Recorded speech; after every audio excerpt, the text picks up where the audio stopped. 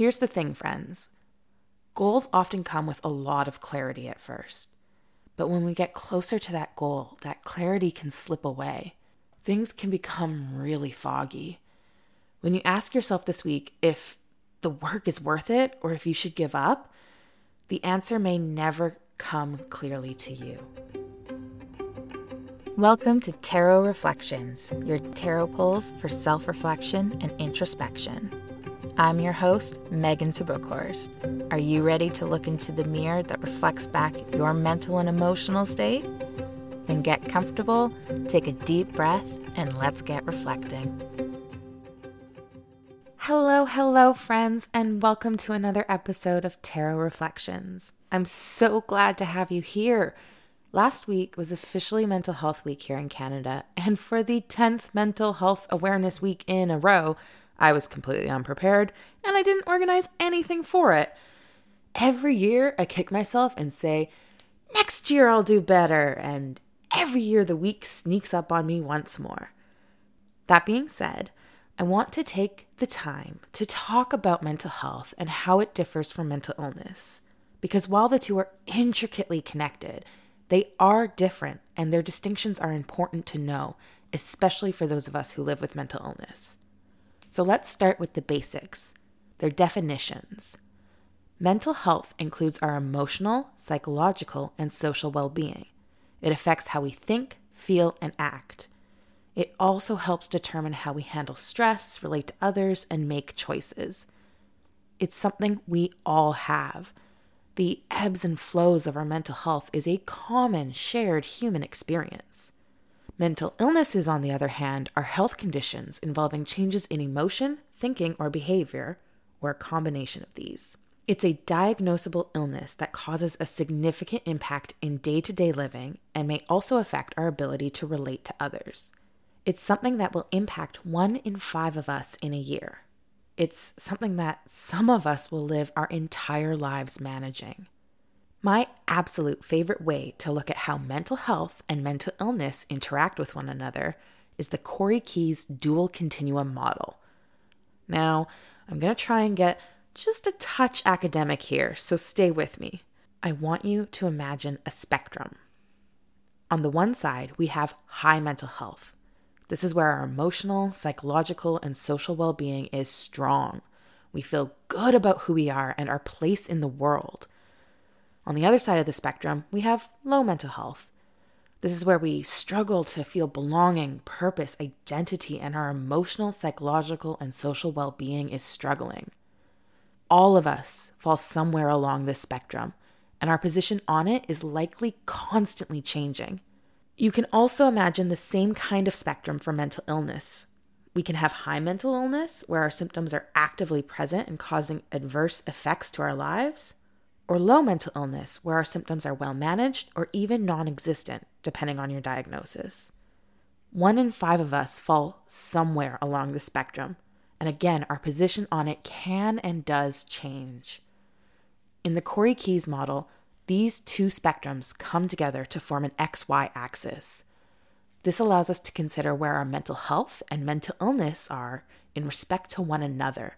It suggests that it's possible to not only have low mental health without mental illness, but that it's possible to have high mental health with mental illness. So why do I find this so fascinating and so vital to the mental health discussion? Well, 2 really big reasons. The first is that it allows us to better identify our needs when we are facing a mental health challenge or experiencing mental illness. When we're starting to feel something is off, if we can recognize if it's a mental health low or a mental illness high, we are better informed on what action we need to take in order to address our health. The second, and possibly more critical for the mental illness awareness movement, is that it suggests that it's possible to have high mental health and high mental illness. You see, maintaining strong mental health is, for a large part, within our control. There are certainly external factors that influence it, but we can empower ourselves with tools and strategies to take charge of our own mental health. But mental illness is caused by a number of factors far beyond our control. It's brain chemistry. And I find that there's a sense of reassurance for those of us who experience mental illness to know that you can still have strong mental health despite the challenges caused by your illness.